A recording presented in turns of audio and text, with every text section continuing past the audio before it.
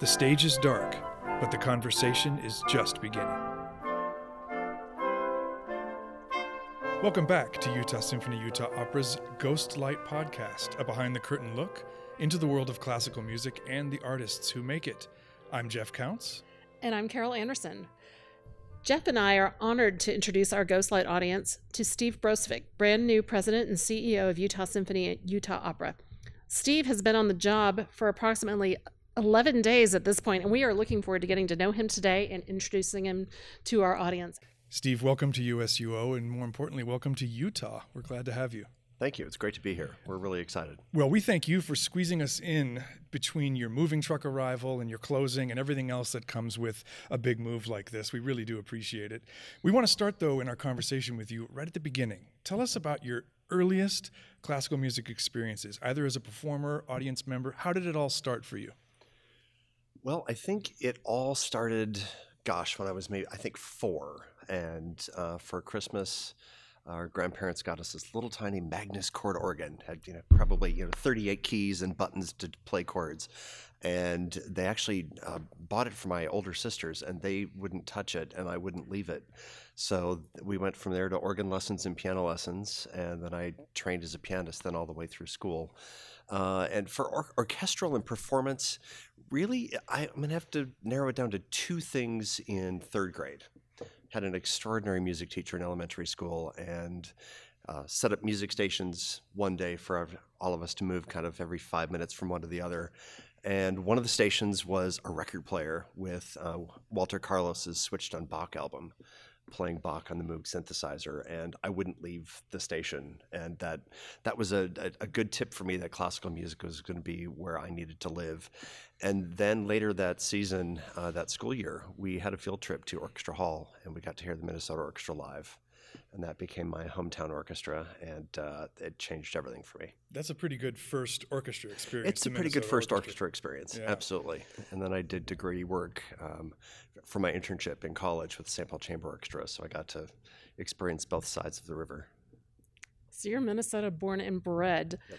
And I love that you had an early field trip experience, because I had a similar field trip in 5th grade where I saw my first opera in Houston. Again, not a bad place to start your opera world, nope. And that's when that bug started to nibble away. What does your path as an administrator look like then? You said you did undergraduate in keyboard, but at some point you transitioned to arts administration. Yeah, I actually started college with a straight business degree. I listened to my parents, who told me the world had lots of good pianists, and I needed to make sure that I could feed myself when I grew up.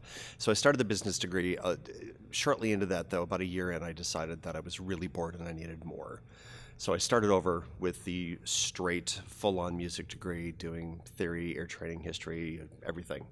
And then eventually I was able to merge the two, and I finished up with a music business degree. From there, I did a management internship for a year through the American Symphony Orchestra League, which is now the League of American Orchestras, and then started working with orchestras, and it's been doing that for a couple decades. I've had a very different school path, but you and I have done a lot of similar kinds of work over the last couple decades, and I can tell you, Steve, when I got here to USUO 16 years ago, I came from a purely symphonic background, and I was then and now not so secretly obsessed with opera. So the opportunity to work really close with an opera company and meet people like Carol and Christopher Macbeth was one of the big reasons I moved all the way out here from Florida. I will say that the other reason was Florida itself, but that's another podcast altogether. We've just lost our Florida that's audience. Right. Yeah, we probably did, but they know what I'm talking about. But I can only assume that there was some of that in this for you too, that the fact that the Utah Symphony has a sister company and the Utah Opera must have been a big thing for you and a big reason why you did this move yourself. So what's your background with opera, and what excites you most about being able to collaborate with an opera company now? It's absolutely one of the appeals for me. Early on in the League Management Fellowship, one of the thoughts that I had was, if an orchestra position doesn't happen to be available when I get out of the fellowship program, I wouldn't mind working with an opera company. I've never had the opportunity until now, and it was absolutely part of the appeal. In college, as part of my performance training, I certainly sang in the choir program for a number of years and throughout earlier school, but I also played the role of Dr. Bartolo in Mozart's Marriage of Figaro in college. I don't want to go back and relive that recording because I don't want to hear it from the other side, but I really enjoyed it.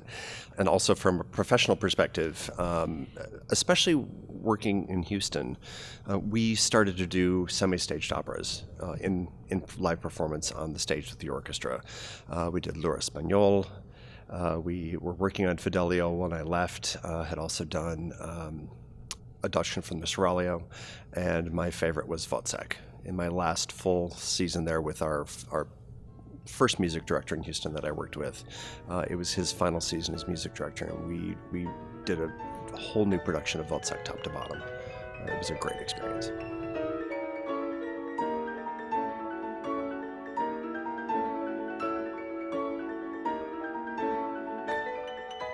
I was honored to play just a little tiny role in your June trip to Salt Lake. It was a very covert operation before you were announced as our president and CEO. Former resident artist Addison Marlowe and I performed for you as part of a tour of the Capitol Theater. Mm-hmm. While you were there, I mean, that was a lot of fun. We made sure we did a Rigoletto excerpt because we had heard that perhaps was one of your favorite operas. It's one of my favorites.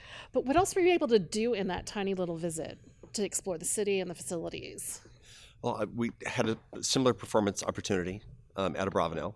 Madeline played the meditation from Thais, and it was a great opportunity for me to hear the hall. One of the things that I had said to Tom Love, chairman of the board, was that normally under non-COVID circumstances, and we can talk more about this later, but normally under those, outside of those circumstances, I would never say yes to taking a position like this without hearing the orchestra or the opera company live with the music director in the home hall, just to get a reference point and understand, okay, where are we? And, from the time that I heard the orchestra in the late 90s, what does the orchestra sound like now? And what progress is made, what changes, all of that. And that just wasn't going to be possible. So those two performance opportunities were able to be put together. So thank you. And it just gave me a great acoustic reference point for the concert halls and to, just hear some music live, for heaven's sake. It was a great moment. Aside from that, we got around the city quite a bit. We did do some driving around town, had a great meeting with folks up at Deer Valley, and got to see where the festival happens, and looking forward to next summer when it actually happens.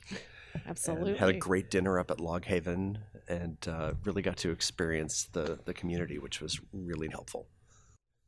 Well, certainly that's absolutely true that candidates for big jobs usually have a chance to do a site visit and really get a sense of the company culture, and we don't have that opportunity right now for obvious reasons. What sort of leaps of faith did you feel that you and your family had to take as you considered and then accepted this job? The first one was giving up a great position in a city we loved, with a great orchestra and a hall we loved and the people, our friends, to move during a pandemic. Who does that? I don't know, but we wanted to take that leap of faith because we got up here and all of our interactions with everybody on a personal level, on a Zoom level, seemed really incredible. There's a great group of people involved with this institution and who all want to see it succeed. And that made it much less of a leap of faith and more a leap of trust. Yeah, I love the idea of a leap of trust, and not to be too much about my experience, but I remember I just spent a weekend in Salt Lake when I was interviewing for the position, and it was so obvious when I got on the plane to come back to Florida. I came here from Florida as well. For Florida. We'll talk about that later. I probably am going to have to do an entire apology podcast to the state of Florida, but I did grow up there, so I do have some rights and privileges in this regard. Absolutely. So. And I did love my time in Florida, but it was sorry, Steve. Back to Steve and our purpose for being here. I really did know when I left that this was where I needed to be. I had to wait a few months to find out, longer than you, I think, that was going to happen, but it all came. It's a great place. I mean, COVID aside, Steve, it's a challenging time for the arts in general, has been for a number of years. You and I have seen that over our careers. And you're coming to USUO at a time when it's facing a lot of challenges and also opportunities. There's a music director search that's in its early phase. And what excites you most about the things that lay ahead here? What things are you most excited to sort of dig into and get moving in the right direction? Because there's a few things that need your attention. Well, there's always a lot. I mean, we are large, expensive, complex groups of artists and people who all love what we do. And one of the biggest challenges is always just kind of working with everybody and finding the best path to collectively get all of us rowing in the same direction to create the best possible art. But that also involves the community, and I'm really, really eager to dive into meeting as many people as I possibly can in the community, both within the performing arts and outside of the performing arts, education, and just people, organizations, community service organizations, social organizations, to really find out how we can best be serving Salt Lake City and the entire region, the entire state. We have such capacity as performing arts organizations to change people's lives, to change the focus and direction of people's lives, even if that means we're only changing it for 2 hours and making it better. And we can't do that if we're not serving people and making sure that everybody knows the work that we're doing, understands the music that we're playing, just to get them in the doors so that they can hear it. Because once we get them in the doors, we know we got them. That's going to be a big focus of the work, and creating partnerships throughout the community that we might not until now have had the chance to do. Coming in at this particular period with COVID, it could either be a huge leap of faith, or maybe it's the best time. I haven't decided yet. I guess we'll find out, but I think everybody is taking this opportunity to rethink how we function, how we work with our community, how we serve our community. And I think that's going to open a lot of doors and conversations that might not have been available to us before.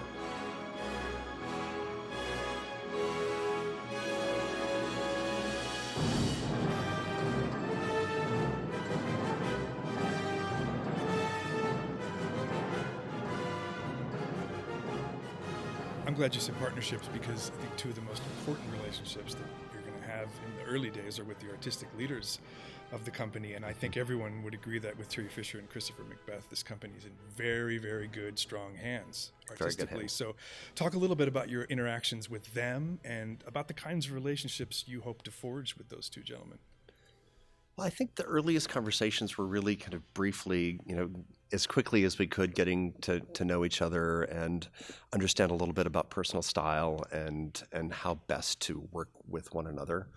But I think that quickly got very comfortable, at least for me, with both of them. And the conversations since then have really very quickly gone directly to the art. And where are we? What are we going to do over the next couple of months has been a big focus, of course. But what are then the possibilities beyond? We could end up reprogramming an entire season. And hopefully a lot of what we had planned originally for this season will move into next year, so that we can restore it or have a chance to maneuver it a little bit based on conditions. But most of the conversations have been about the art and what are we going to do to make sure that we can get it back on stage as quickly as possible. I've been really heartened by the amount of creativity and intention, thinking about sometimes 2 or 3 or 4 times now about what programs we can create in the next 4, 6, 8 weeks.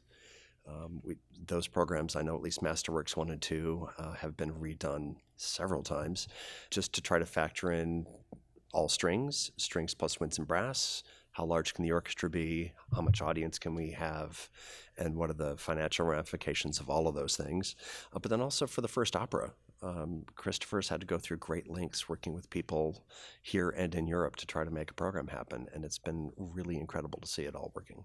I can relate in my small way. At the Grand Teton Music Festival, we just went through an iterative, ever-shrinking process like this over the course of the summer. I'm sure. It's very micro compared to what you're facing, but I think it's emblematic of what everyone's dealing with right now. Yeah, absolutely. And it was a challenge.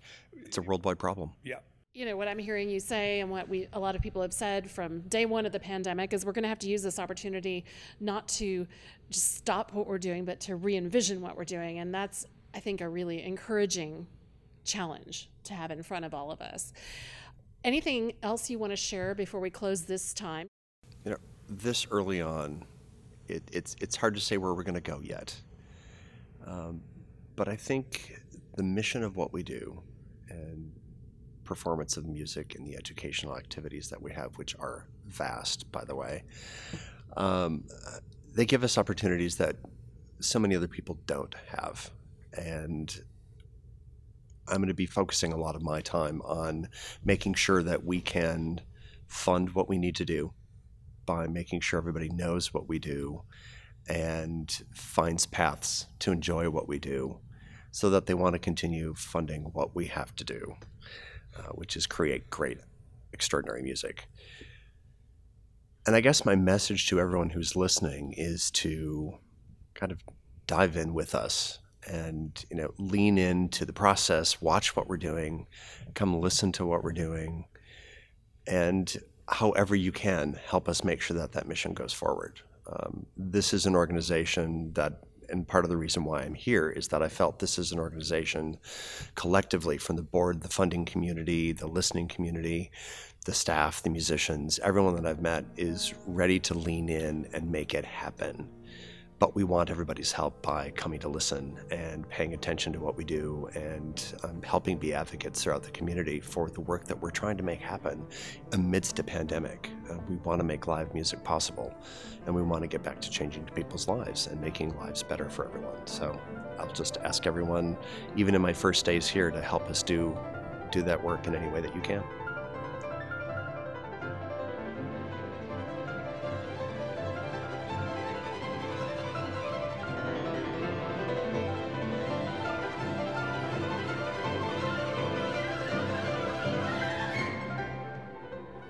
Steve, it's encouraging to hear those words, and I can tell you, as somebody whose role in this company has changed a lot over the years and is now pretty much limited to this time I get to spend with Carol a couple times a month, I'm really happy for her and the other friends I have here that you're with them. I'm really encouraged by what I'm hearing from you, and I'm just glad that you're in charge, because I think there are good days ahead. That being said, Carol wanted to let you off the hook on our traditional final question on the Ghostlight podcast, and I refused to allow it. Because of our name, we typically ask everybody if they've ever seen a ghost, if they've got a paranormal experience from all their times in theaters that they'd like to share. Steve Brosvik, you ever seen a ghost? I've never seen a ghost, but I will tell you that I still think there are unexplained happenings in the conference room on the third floor of the Schermerhorn Symphony Center in Nashville. Go on. The building is named for Kenneth Schermerhorn, former music director, who unfortunately was alive to see all of the early work and the design work done, but passed away before the groundbreaking. Kenneth is actually buried on site of the hall. His ashes are buried under a sculpture out in the courtyard next to the building. And it's rather odd that everyone goes home and leaves at night. And, we might even have had a meeting in the conference room at the end of the day. And maybe it's even a Friday. And then I would come back in on Monday morning and pop into that conference room to make sure everything was set for the next meeting coming in that we were about to start. And oddly, art in the room was in slightly different places. And the TV on the wall would be on. But no one had been around for the weekend. He's still going to meetings, the maestro. I think he is. I wonder what he would think of Zoom. And we could never keep his photo on the wall straight. Interesting. That's a signature in a way. I love it. That's great. Well, it's been amazing to have you with us. Welcome again, and thank you for being a guest on the Ghostlight podcast. Well, thanks for having me. It's exciting. Can't wait to keep moving. On behalf of everyone that I work with here at Utah Symphony, Utah Opera, welcome to the company, and we're thrilled to see where we're going to go in the next seasons. Be sure and visit utahsymphony.org and utahopera.org for information about upcoming performances. If you haven't yet, it would really help us if you would subscribe, rate, and review the show wherever you get your podcasts. This helps us to get new listeners. Until next time, I'm Carol Anderson. And I'm Jeff Counts. Thanks for listening. The Ghostlight podcast is produced and edited by Robert Bedont. The Utah Symphony Utah Opera season sponsor is the George S. and Dolores Dore Eccles Foundation.